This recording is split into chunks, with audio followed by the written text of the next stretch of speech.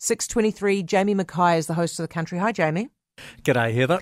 I can't see that this bylaw from the Tasman District Council is going to work. No, I can't either. And in fact, I'm thinking some brain-dead cardigan-wearing bureaucrat has come up with this one. And quite rightly, Federated Farmers Nelson Provincial President Stephen Todd is outraged.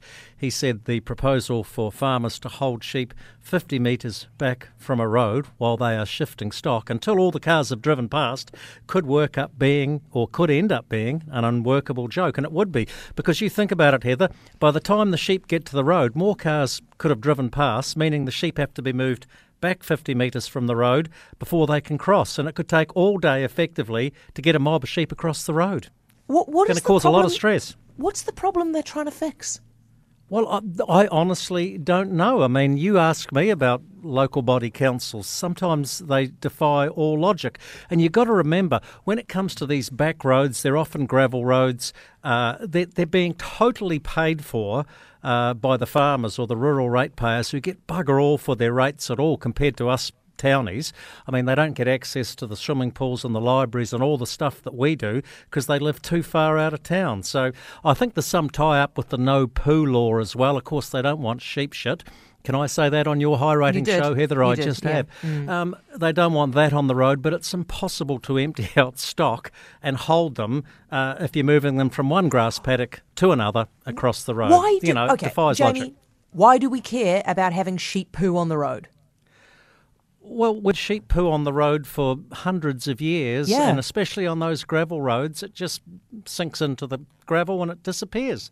The farmers, they're often their farm track, the road, and they're often the only ones who are using it. God knows they never get a grader up there from the Nelson or Tasman District Council. Just an outrage here, Jamie, an outrage.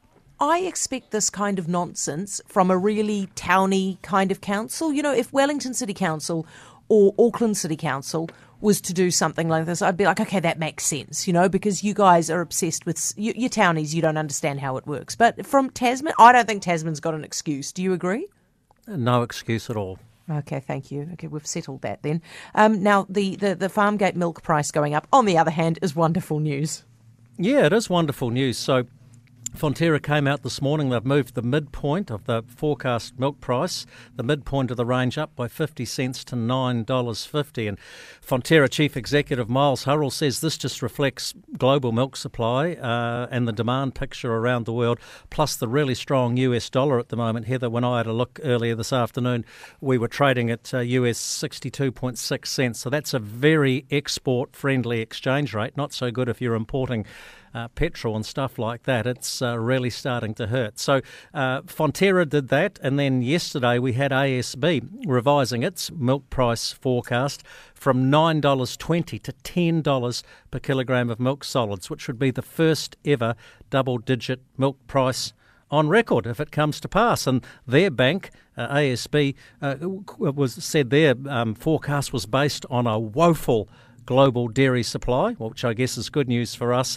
and a dramatically adjusted view on the New Zealand dollar. So, as the economy goes down the gurgler, down the toilet, we have a softer exchange rate. It helps our exporters.